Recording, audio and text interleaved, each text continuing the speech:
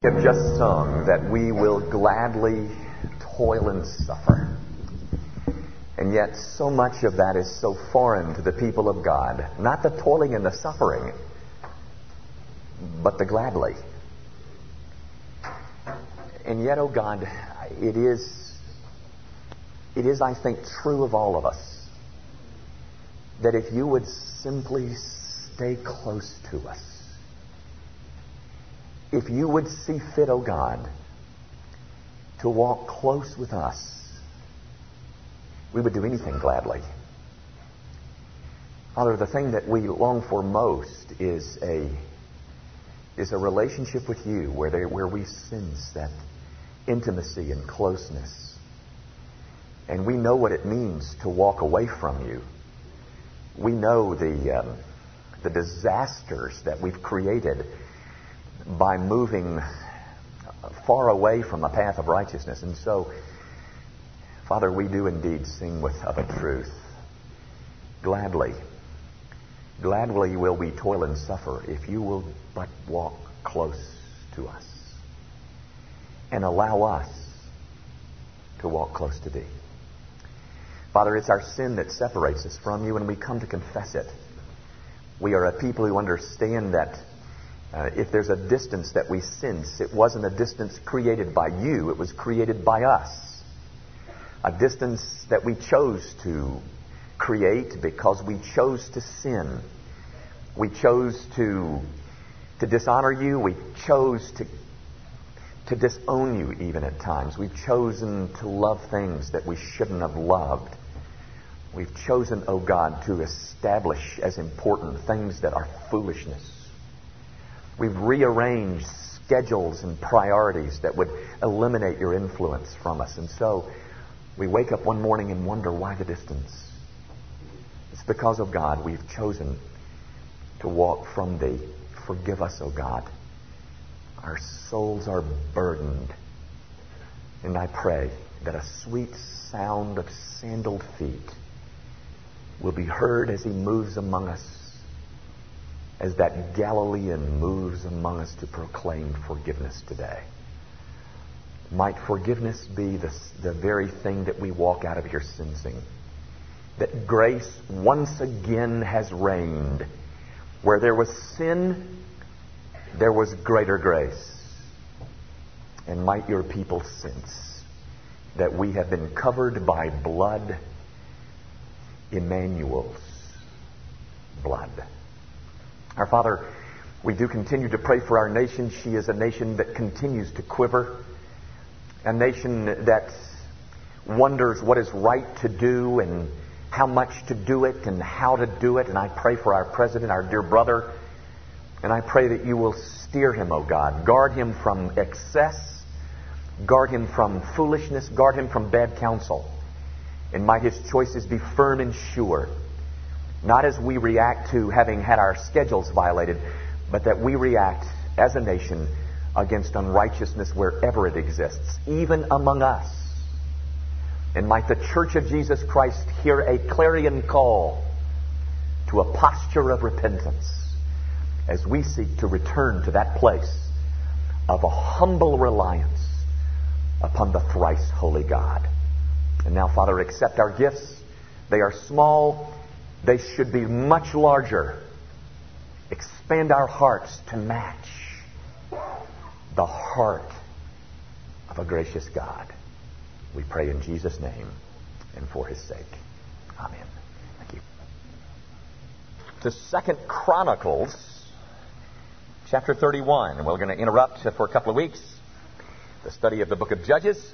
And I want to read to you this morning the entire chapter of 2 Chronicles 31.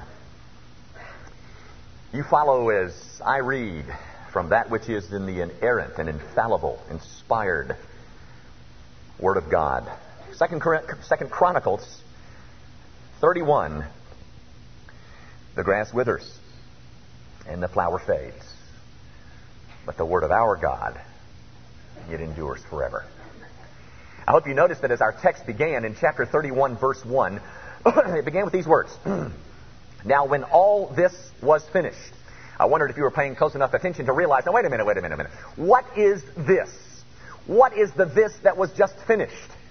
This chapter 31 is referring to something that just concluded.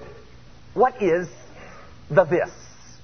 Well, ladies and gentlemen, I want to tell you what the this was, but to do that, we're going to have to look at chapter 30, because the this is explained for you in chapter 30.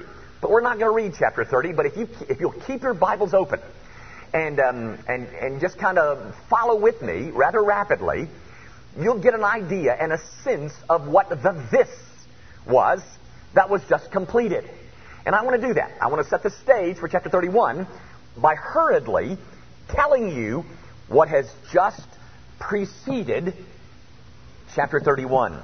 Now, notice in chapter 30 now, we're in chapter 30, verse 5, Hezekiah and his advisors they resolved to make a proclamation throughout all Israel, pardon me, from Beersheba to Dan, that they should keep the Passover, because it hadn't been done in a long time.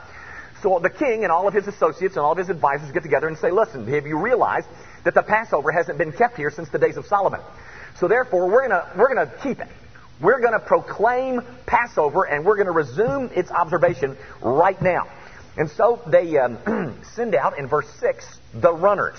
Then the runners went out through all Israel. What they do is they write down a proclamation, put it into the hands of some peoples. They go all throughout Israel to announce that Israel is once again about to observe the Passover, which hadn't been observed for centuries. So their invitation is listed for you, or mentioned for you, in verse 8. Now, do not be stiff-necked as your fathers were, but yield yourselves to the Lord, and enter his sanctuary, which he has sanctified forever, and serve the Lord God, that the fierceness of your wrath may turn away from you. So the invitation in the hands of the runners is proclaimed all over Israel. And interestingly enough, notice the response of the people in verse 10. So the runners passed from city to city throughout the country, Ephraim and Manasseh, as far as Zebulun, but they laughed at them and mocked them. That is, the initial response of the people is, we hadn't done this for centuries, and we don't have any appreciation of it being resumed. Therefore, get out and leave us alone. But notice in verse 11, nevertheless, some from Asher, Manasseh, and Zebulun humbled themselves and came to Jerusalem.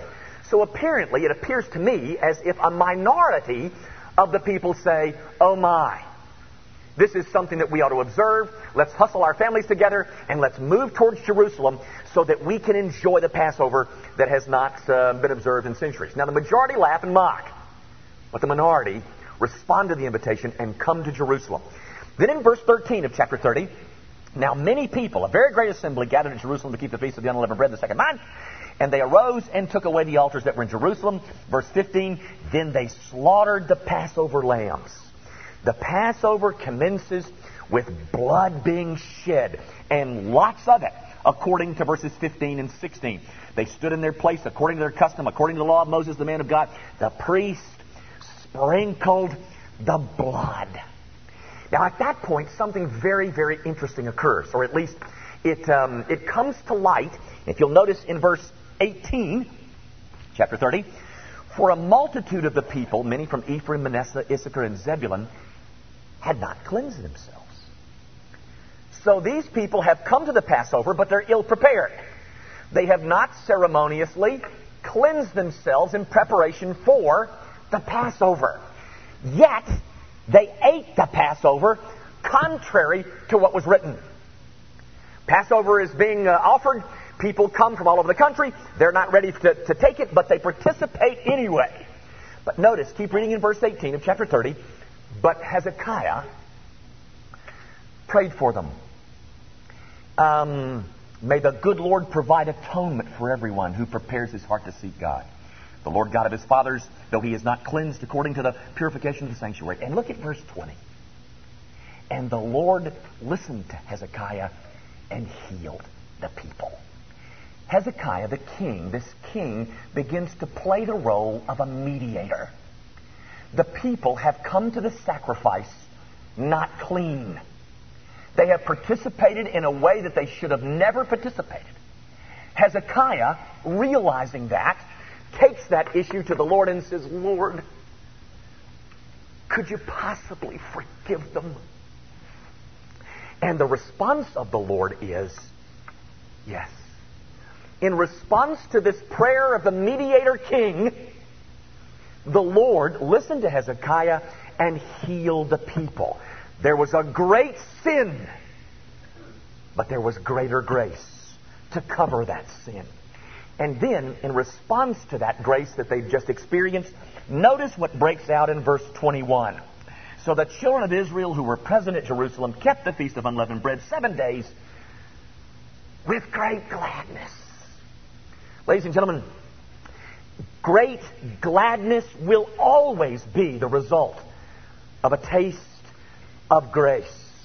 Keep reading in verse 21. Not only are they glad, but we're told that the Levites and the priests praised the Lord day by day, singing to the Lord, accompanied by loud instruments. Those of you who have quibbles with drums, you ought to go take a look at this text, you know. It was lots of praise, lots of loudness. I love loud things. In fact, when I went to Promise Keepers, they were selling all these T-shirts, and the one T-shirt that I purchased was "Real Men Sing Loud." That's the one that I, have the most affinity towards, as you can imagine. But the point is, ladies and gentlemen, these people have tasted grace. And notice what's going on in their souls. Great gladness, lots of singing, lots of praising, and they're doing it loud because they are so caught up in this thing called grace. Look at verse 22. Not only are they praising, but we're told at the end of verse 22, making confession to the Lord their God. Grace has brought joy to their hearts as well as conviction of their sin. And there is confession of sin. And then in verse 23, we're told something very, very odd. The whole assembly agreed to keep the feast another 7 days. They are so much caught up in this thing known as grace that they say, could we do this some more? You see, ladies and gentlemen, once people have tasted grace, they can't get enough of it. Can we have more of this? Let's extend this worship service for another 7 days. How about it? And so they do. And if you'll notice, and I know I've already said this, but look at verse 26. So there was great joy in Jerusalem. There's not just gladness. There's great gladness. There's not just joy. There's great joy. There's not just singing. There's loud singing.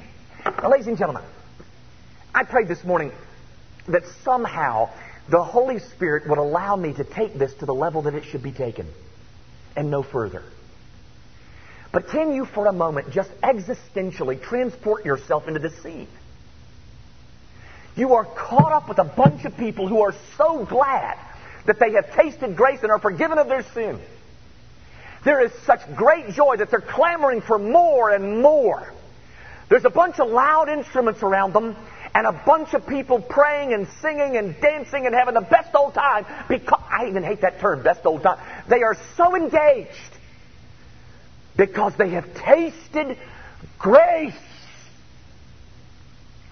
They've experienced forgiveness.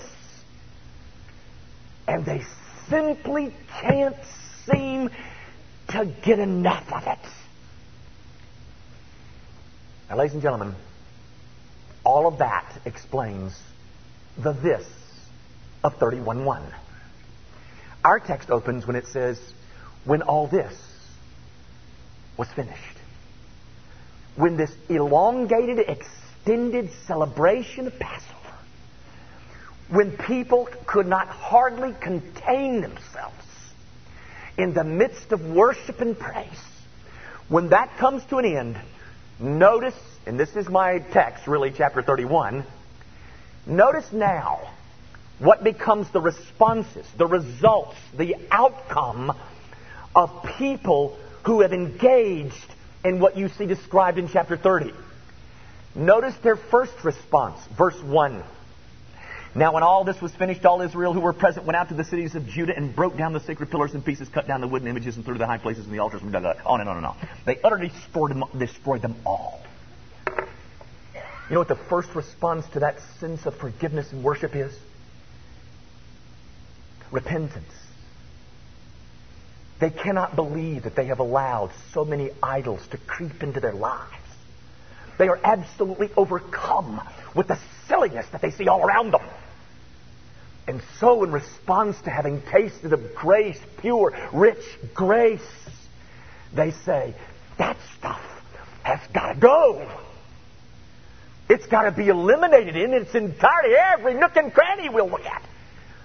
Because the first response to having tasted what God gives through a mediator king is, I cannot understand how I could once define that as important. That's going to go. Their second response, as described for you in verses 2 and 3. Hezekiah, the king, begins to appoint the divisions of the priests and the Levites according to the divisions for the service, the priests for burnt offerings, peace offerings, to serve, to give thanks, to praise in the gate. What you have in verses 2 and 3 is Hezekiah setting up a system by which the people will be regularly engaged in worship. Everything's being organized and set in place so that the people of God who have tasted rich grace will continually and everlastingly and regularly worship. Once you taste that God in His grace is willing to forgive sin, then you can't get enough of that and want to be engaged in it as often as it's available to you. And then, and once they're tearing down all these altars and destroying idolatry and setting up these places of worship, do you remember the people back in chapter 30, verse 10, who laughed and mocked at the runners? I wonder what they thought about all of this now. What's happening in our country? What's happening to the people all around us? These people have gotten absolutely carried away with this stuff. And then in verse 4, Hezekiah, this mediator king, this one who in verse 18 of chapter 30 interceded for sinful people. This mediator king in verse 4 says, he commanded the people who dwelt in Israel to contribute support for the priests and the Levites that they might devote themselves to the law of the Lord. Ladies and gentlemen, what you see here is a king who played the role of a mediator, who understands that worship must be sustained, that a one-time mountaintop experience is wonderful and we're glad that you had it. But the thing that's intended, the thing that's needed is a lifelong, ongoing, everyday connecting with God. That's what the intention is. And so Hezekiah sets about to arrange things so that people will be ongoingly engaged in worship. And so what he does in verse 4 is say, support must be contributed so that worship can go on. Now, gang, I guess really we've come to the point. I want you to see how these people responded to the commandment of their mediator king. As soon as the commandment, verse 5, was circulated, the children of Israel brought in abundance the first fruits of grain and wine and oil and honey, and of all the produce of the field. And they brought in abundantly the tithe of everything. The tithe of everything! And so they gather up all the tithing of what all the people are, and they don't have any place to put it, so they gather it into heaps. Did you see that word, ladies and gentlemen? It is mentioned 4 times. Heaps, heaps, heaps, heaps. And so Hezekiah comes over to the temple and says, where did all these heaps come from? And that's in verse 9. Then Hezekiah questioned the priests and the Levites concerning the heaps. And the high priest Azariah says, Hezekiah, you won't believe it. You won't believe it. But, once you issued that command, these people couldn't be stopped. They gave and they gave and they gave and they kept on giving and they kept on giving to the point where and so Hezekiah said, well, I'll tell you what we need to do. We need to build some rooms. And so they built rooms there in the temple. In fact, most people would suggest that the rooms, the storehouses that you see mentioned in Malachi 3 have their origin right here. The temple has to build some rooms to contain the heaps. And then in verse 11 through 19, well, actually 11 through 18, Hezekiah appoints people who are priests to distribute all the heaps so that all the needs would be met throughout Israel. So that no need would exist in Israel, and it would be faithfully administered through the people of God. And in the end of verse 18 it says, for in their faithfulness they sanctified themselves in holiness. That is, the people distributing all that came in through the people of God was distributed faithfully, or by faithful men living in holiness. But all the needs of the people, both great and small, are met. And we're told in verse 20 that Hezekiah did everything with all his heart. And aren't we glad he did? Because we sure don't. And I have to say this about Hezekiah. Later on, he really blew it. But in this instance, you see the mediator king performing his work with all his heart. But ladies and gentlemen, every mediator king will fail except the mediator king. All mediator kings will fail us except the one that God provided in the person and work of Jesus Christ. He's the one that prayed that our sin might be forgiven. He's the one that went to the cross so that blood could flow. He's the one whose life and death means life to us. He's the one who said in response to a bunch of sinful people gathering to his side, "You're forgiven."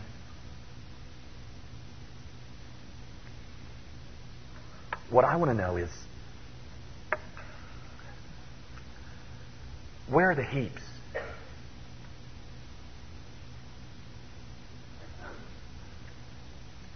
Where are they? You see any around here? Money? Yeah. Where are the Heaps? You see any Heaps? Could we talk to Brent? Maybe Brent could tell us. We got some Heaps? Any Heaps here at Gracie Band? But ladies and gentlemen, not just money. Is there any heap of anything around here? Is there any heap of joy? Is there any heap of gladness, praise, worship, repentance, confession? Where are the Heaps? Huh? Where'd the Heaps go? Aren't there supposed to be Heaps?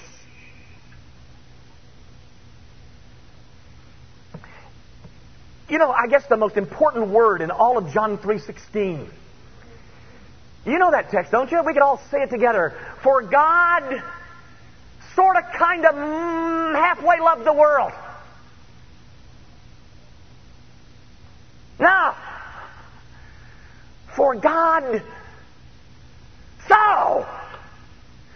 There's a word in Ephesians 1:8. And it's only in the NIV. It's not in my translation. I mean, that is, it's translated a different way in the New King James. But in the new NIV, in Ephesians 1:8, it says, and God lavished. Don't you love that word? God lavished. He lavishes us with love. You know, ladies and gentlemen, God loves in heaps. Where are ours? Why are Christians so stingy? You know, ladies and gentlemen, I made a commitment to the Look campaign back a year and a half ago, and it was a dollar figure that I and am to the point of keeping that thus far. But I also made kind of a faith pledge. You know, it was a dollar figure plus a faith pledge. And the faith pledge was that every unexpected dollar that came to my house, I would give 50% of it away to the Look campaign. About a month ago, I got a $600 check from our grand old uncle. And I took my $600 check and I said, well, you know, I've already tithed on this money. I mean, this is income that the taxes have already been taken out of. I've already tithed this. So I really don't need to give any of this money away. And in the providence of God, I came to this text. I hope you know what happened to 50% of that $600. Why are we so stingy? Why are we looking for ways, like Jimmy Young, why are we looking for ways to get out of giving? Huh? Gang, why is joy and gladness at such low levels among the people of God? Why is worship such a low priority? Why do needs go unmet?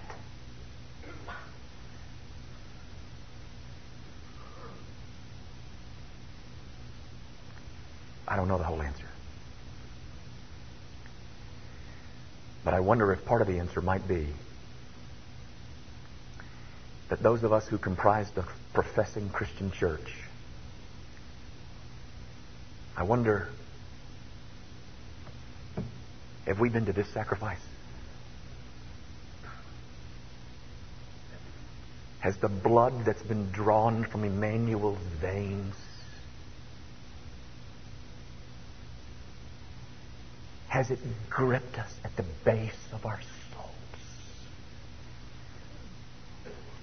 Has grace not overcome us? Is the sacrifice for our sin no longer a source of our joy?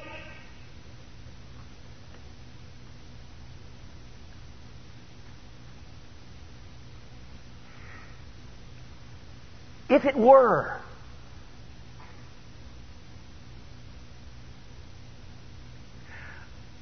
I think we would be discussing Heaps.